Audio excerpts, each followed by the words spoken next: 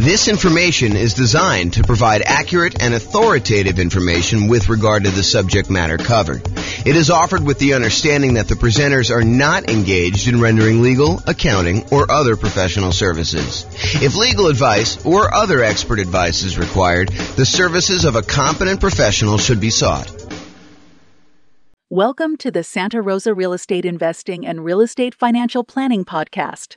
Learn all about investing in real estate in Santa Rosa, California, with a combination of real estate financial planning and modeling with numbers specific to Santa Rosa, plus syndicated, more generalized recordings of live and pre-recorded real estate investing classes, not all of them specific to Santa Rosa.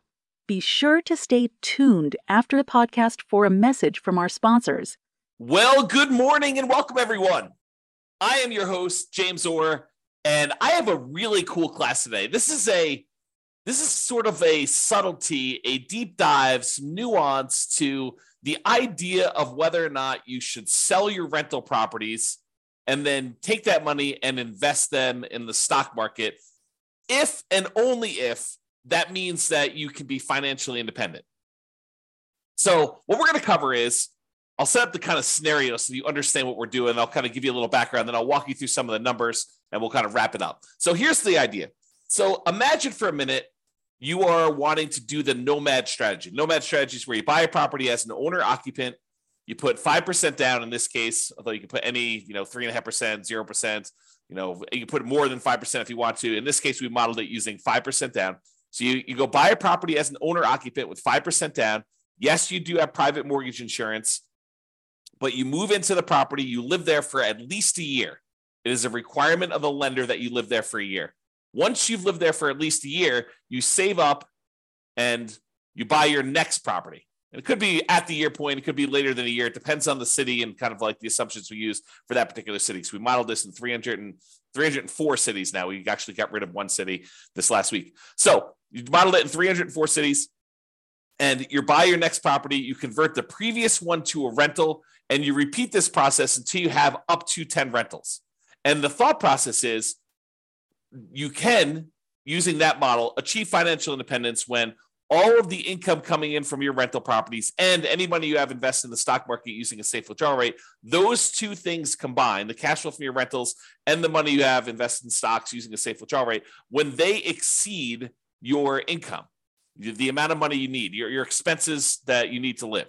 So the idea is, when does that person achieve financial independence? However, if you're doing that strategy and you've got all these rental properties, and let's say the cash flow on them in your particular market is not amazing, sometimes you're looking at a ton of equity in these properties and you're thinking to yourself, should I just sell these properties, pay the proceeds, pay the closing costs, pay the real estate commissions, pay capital gains taxes, pay the depreciation recapture tax, and take that money and then go invest in the stock market? Because if I invest in the stock market, I can use a safe withdrawal rate in order to live on that and be financially independent. And in some cases, as you will discover, it actually is faster for you to sell the rental properties and invest in stocks to be financially independent. It's kind of crazy. There are other times, though, when it would be better for you, faster for you to actually do the nomad strategy. And really what I'd like to compare is not just the speed of getting to financial independence, but also net worth. If you have a higher net worth doing one strategy versus the other, or do you get to financial independence faster doing one strategy versus another? And we'll look at this analysis over 305 cities. And you may be thinking to yourself, James, why does this happen?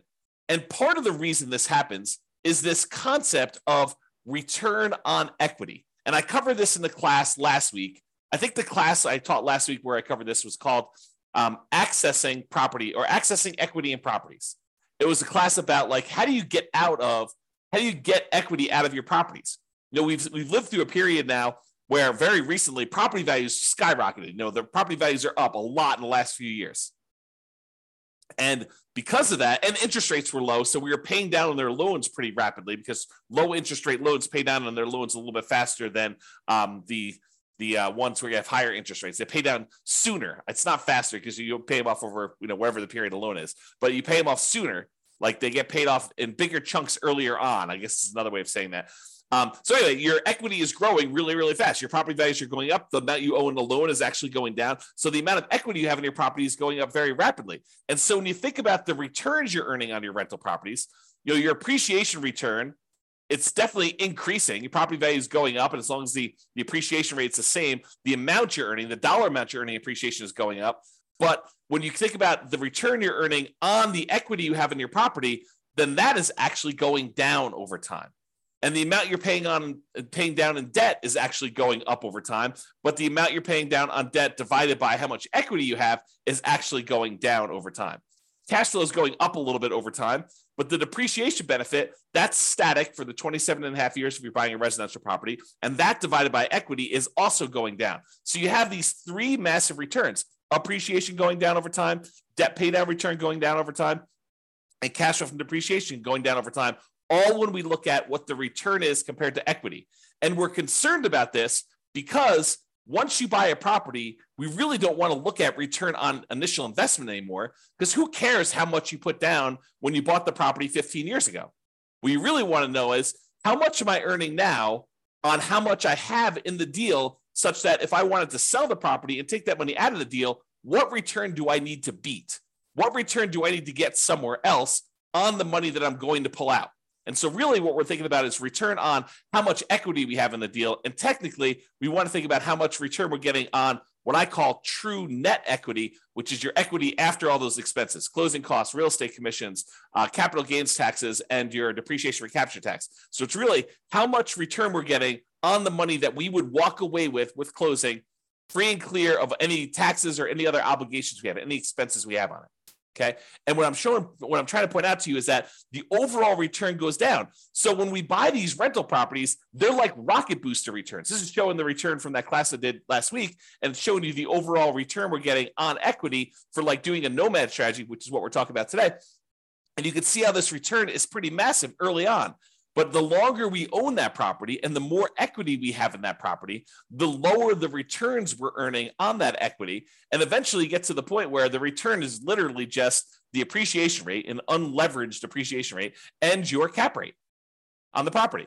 Now, if you're in a market where your cash flow isn't that great, it may make sense to take advantage of when your property's got these awesome returns early on and to sell them and then move that money over to the stock market so that you can get a return on the safe withdrawal rate. Maybe you have a better kind of like the amount that counts towards your financial independence. In this case, the amount you have invested in the stock market times your safe withdrawal rate is actually contributing more than the cash flow part of your return is on the amount of equity you have. Maybe you have a massive amount of equity in your property, but cash flow isn't that great. And so in markets like that, those are ones where we would actually see it be faster for you to go ahead and sell your properties, pay all the expenses on them, and then invest that money in the stock market. So we modeled this for over 300 U.S. cities. 304, I think, is the number at this point. We got rid of one city last week. One of the cities we had picked, I learned, was primarily a over 55 retirement community. Happens to be one of the top 305 cities in the U.S. in terms of population, but it also happens to be a 55 plus retirement community. And so I didn't think it was a representative city to do analysis on. So I've since removed it. So now we're down to 304. Okay. So in this case, we're comparing in both the scenarios, both the cases we're comparing, you are doing the nomad strategy. You're buying a property, you're moving in, you're living there for at least a year until you save up for a down payment. Then you're buying another property, converting the previous one to a rental, and you're repeating this property until you buy up to 10 rentals. In some cases, you don't get to 10. You're able to reach financial independence before you get to 10. In other cases, you're buying 10, almost in 10 years. Okay. So you're doing that. You're putting 5% down and you're doing that. Okay. Now, in one of the scenarios, you are not ever selling any properties. You're just always keeping your properties. You're never selling any of them. That's what we're calling the baseline nomad model. However, in the other strategy, we're saying, look, you're going to do the nomad strategy exactly as the other one was doing it. However, each month, we're going to do some calculations. We're going to calculate, hey, look, if I went and sold my properties and I paid closing costs, if I paid real estate commissions, if I paid capital gains taxes on the gains I've had since I've owned the property, and I pay back depreciation, with a depreciation recapture tax, all four expenses you have when you sell a property, and the net proceeds of that if I could take the net proceeds and invest them in the stock market and then use 4% safe withdrawal rate times the money I now have in the stock market, if that means that I have triggered financial independence, then go ahead and sell the properties, stop buying any more properties at all, because we've reached our goal of financial independence and we're done. And then I'm going to compare those two strategies, baseline Nomad, where you're not ever selling any properties, to this one where if you actually can be financially independent, then do it. That's what we're talking about here. And you can see the analysis if you want to go drill into the charts and kind of see what's going on, or go look at your individual city and see how your own individual city, lots of tongue twister, individual city has performed. You can go to this URL on the screen and actually see it. Okay. Now, I've already covered what financial independence. I've covered this in previous classes. I'll do a really brief one here. Really, we're saying you're financially independent when the net positive cash flow from your rental properties is after all your expenses, your principal, vacancy, principal, interest, taxes, PMI, insurance, maintenance, management, all those expenses come out. The net positive cash flow from that counts towards you being financially independent. Any invested assets you have times your safe withdrawal rate. So any money you have in the stock market or bonds, or any loans you've made as a lender, if you want to be a hard money lender or something like that, all of that money, that big pile of money times a yearly safe withdrawal rate would count. So the 4% of whatever that dollar amount is. If you had $1 million invested in stocks and bonds and loans out there as a hard money lender, then it'd be about $40,000 a year would count towards you being financially independent, plus all three passive income types: Social Security, annuities, and pensions, which we're not modeling in this particular scenario. So we're really focused in on cash flow plus any safe withdrawal rate times, the amount you have invested. So those are really the sorts of financial independence. When those exceed your living expenses, that's when you're financially independent in our modeling. All right, so let's talk about our assumptions. Man, I've got like a slow tongue today where I'm like being tied up with all my words. Maybe I should slow down. Maybe that's what's going on here. All right, assumptions. So each city's modeling uses their median home prices and estimated rents on those properties. We did not apply any of the 88 strategies we have to improve cash flow.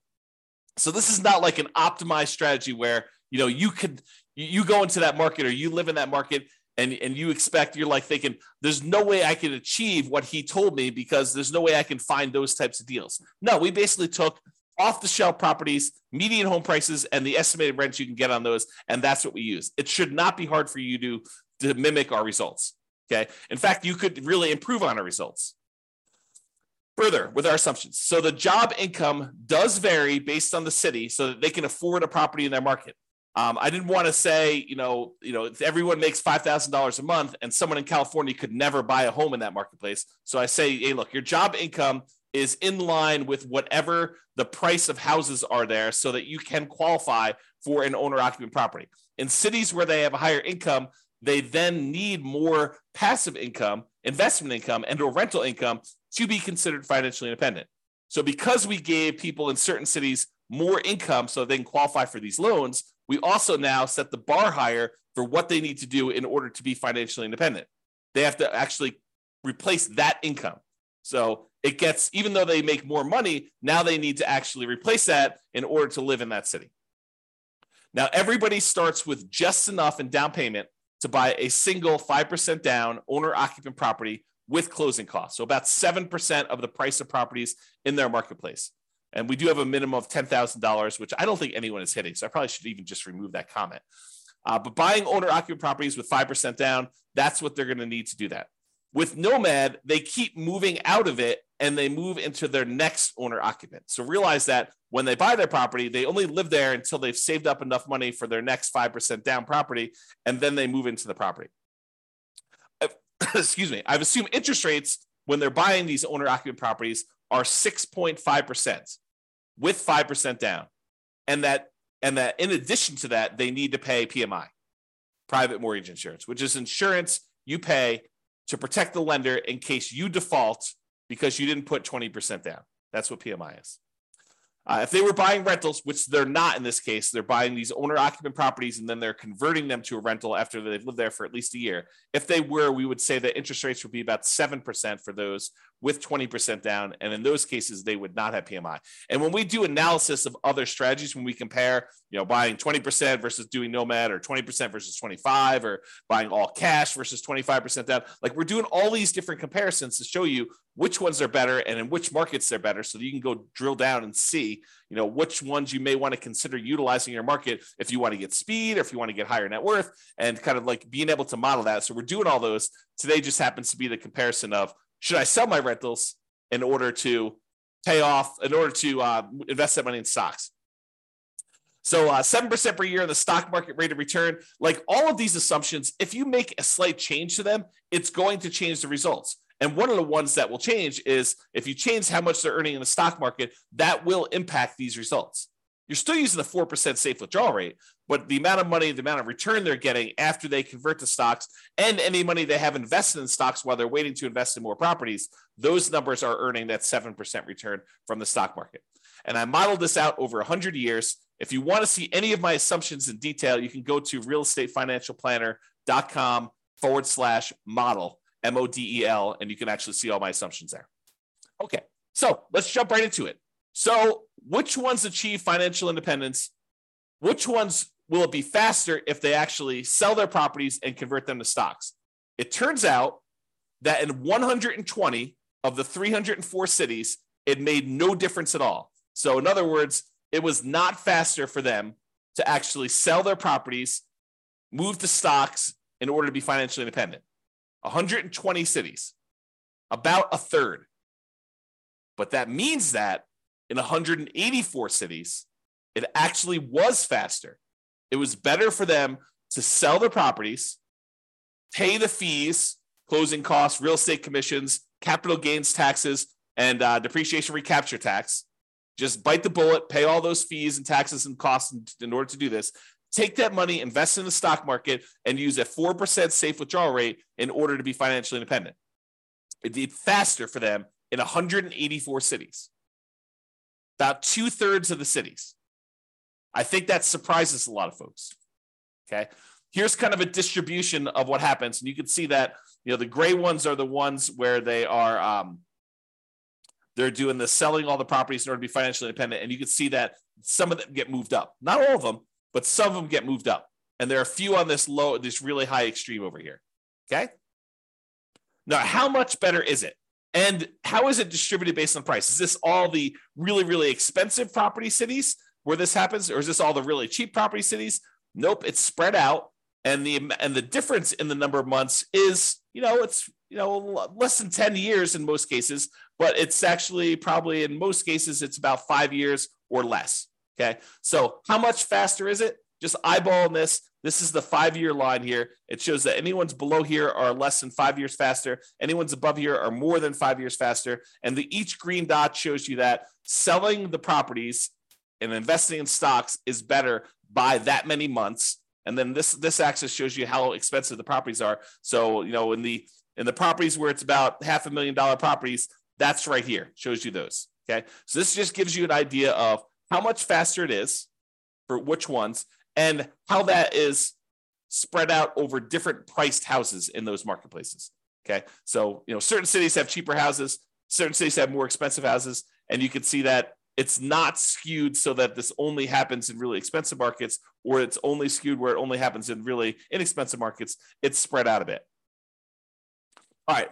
So we talked about achieving financial independence and the speed in order to be financially independent. We said about in 2/3 of the cases, it would be faster for you to actually sell the properties, pay all the fees, and invest in stocks in order to be financially independent. However, let's now look at net worth, right? What's your overall net worth if you do this?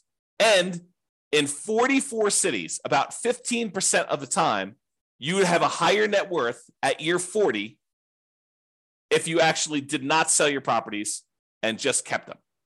So about 15% of the time, you'd have a higher net worth. In 260 cities, it didn't make any difference at all. 260 cities, no difference at all. With 184 with 44 cities, you would actually have a higher net worth. Now, this is at a snapshot in time in year 40. If we went out to year 50, these numbers would be different, right? Because whenever you go and you sell all these properties, you're probably lowering your net worth. You're paying all the costs in order to get at that equity. You're paying your closing costs and real estate commissions. You're paying your capital gains taxes. You're paying your depreciation recaps. All of those are pretty expensive to get at that equity to begin with. And then if you're earning 7% in the stock market, that 7% has to be greater than the return you're earning on your rental properties in order for you to have a higher net worth, which in most cases is probably not. Okay. So this is a snapshot in time showing you that in 44 cities at year 40, it would be better for you to keep the properties. And it shows you the distribution for those. And it tends to be the ones on the lower end of the price point is where that happens. Okay.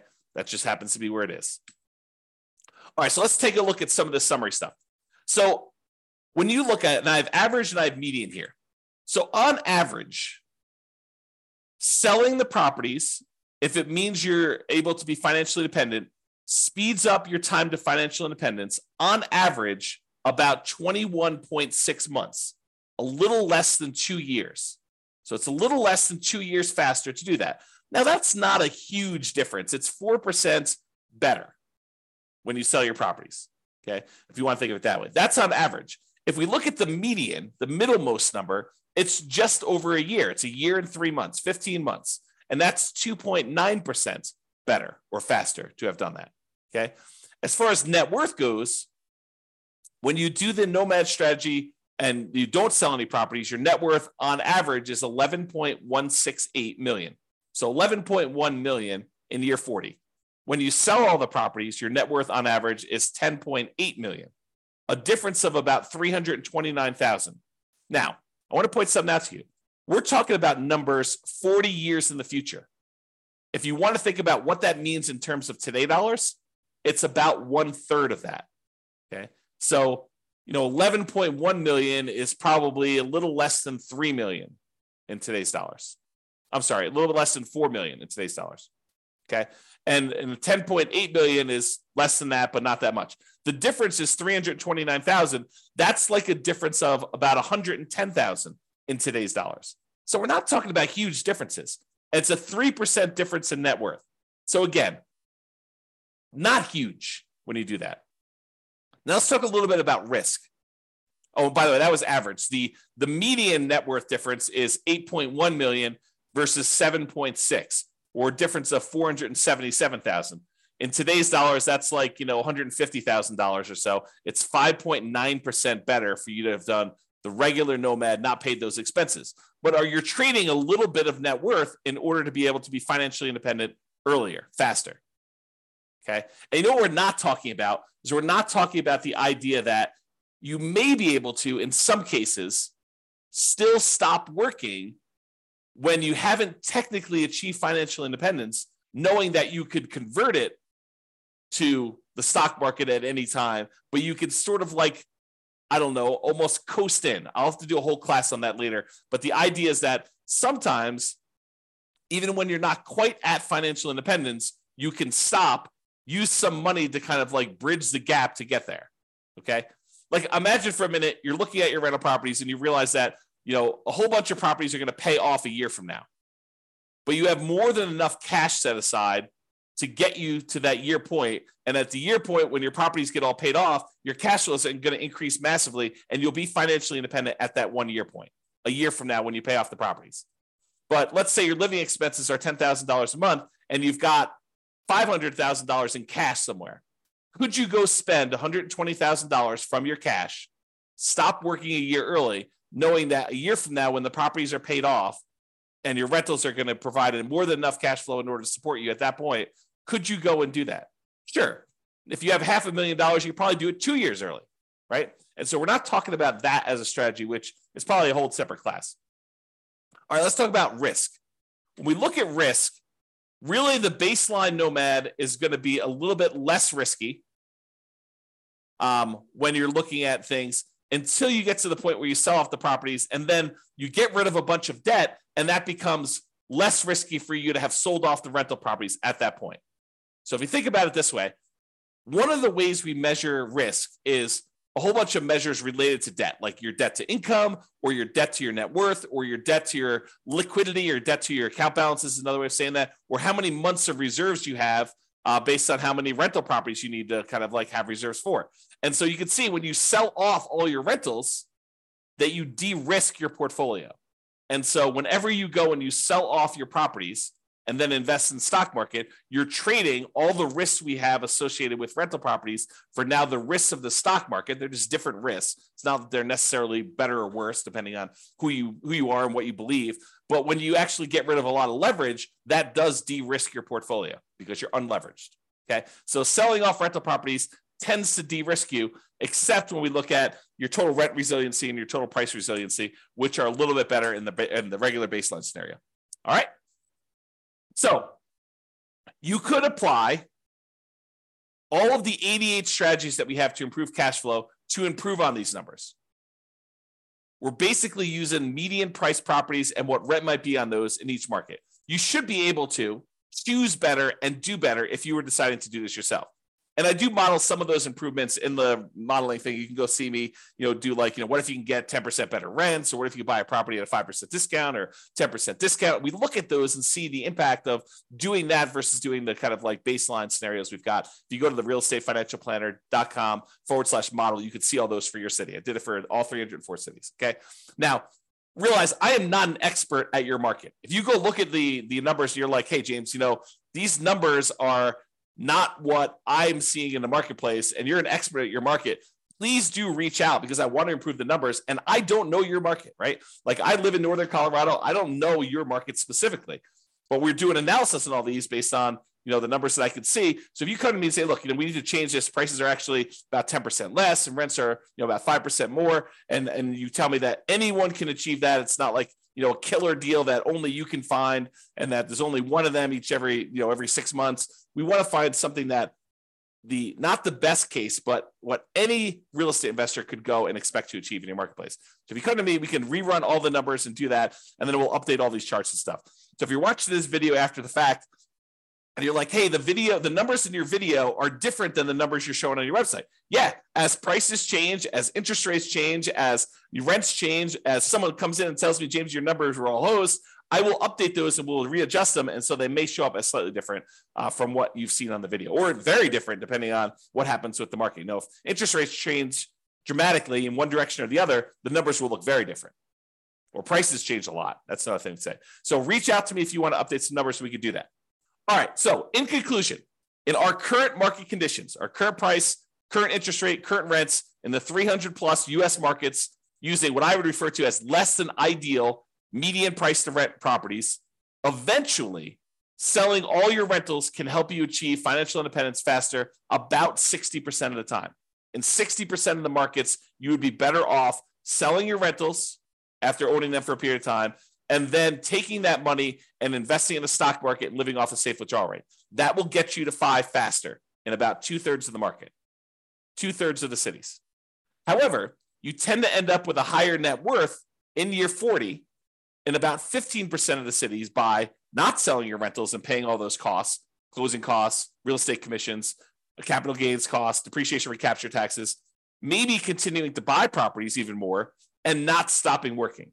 Which makes sense, right? I mean, if you don't sell the properties, you don't have all those expenses. If you keep buying more properties, if you're not selling them, you keep working, sure, you're going to have higher net worth. That just makes sense.